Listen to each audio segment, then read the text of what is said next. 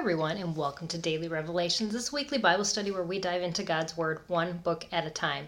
We're in the book of Genesis, and today we are starting Genesis 13. And so we use a different precept method every day to read through this same chapter.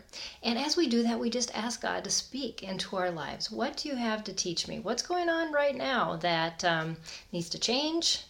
Needs awareness, needs more of you, needs less of me, all of these things that we can be bombarded with in this life. And a lot of times it's just perception of things that our world just continues to pile on us as truth, and it's not really, and to weed that all out.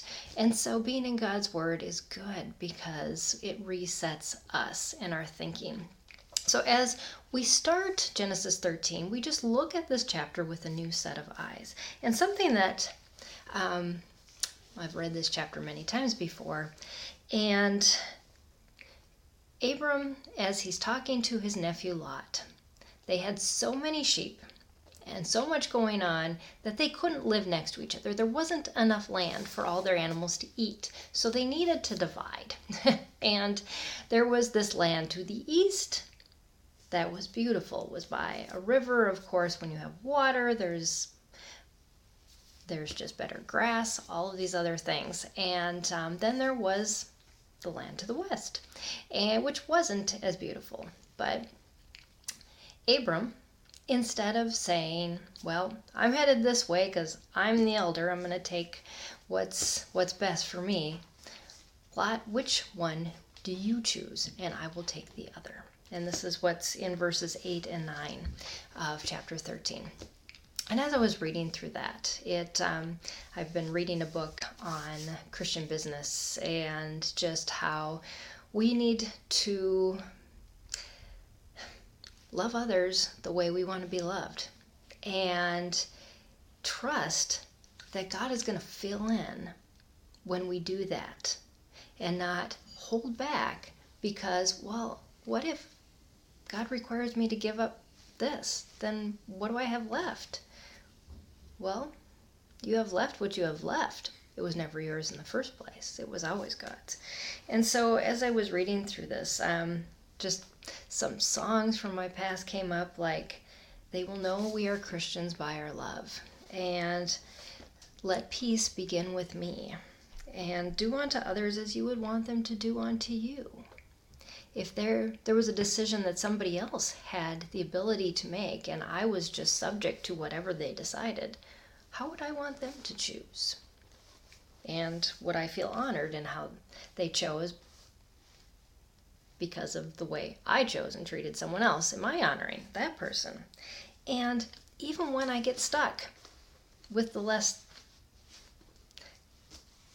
quality, less stuff, can I trust that God will compensate and make whatever I have left be fruitful?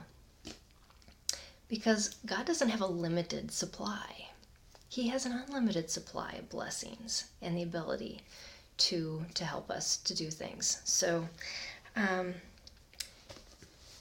making choices on what is best for someone else, what is best for my family, what is best for my spouse, what is best for my business and another person's business and dealing with my business and walking away and not just letting people walk over all of those things in my life. But when I have the ability to choose, can I choose to bless others instead of hold back blessings for myself? And that's a struggle because we have this mindset that there's only a limited amount and you got to hold on to what you have. But over and over again, God has shown me there's never a limit on what He has. So let go.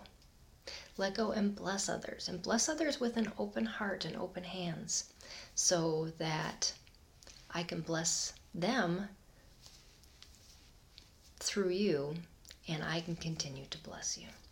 So it's a good reminder for us today. So thanks for joining me on Daily Revelations. I will see you again tomorrow as we continue our study through this chapter of Genesis 13. Bye, everyone.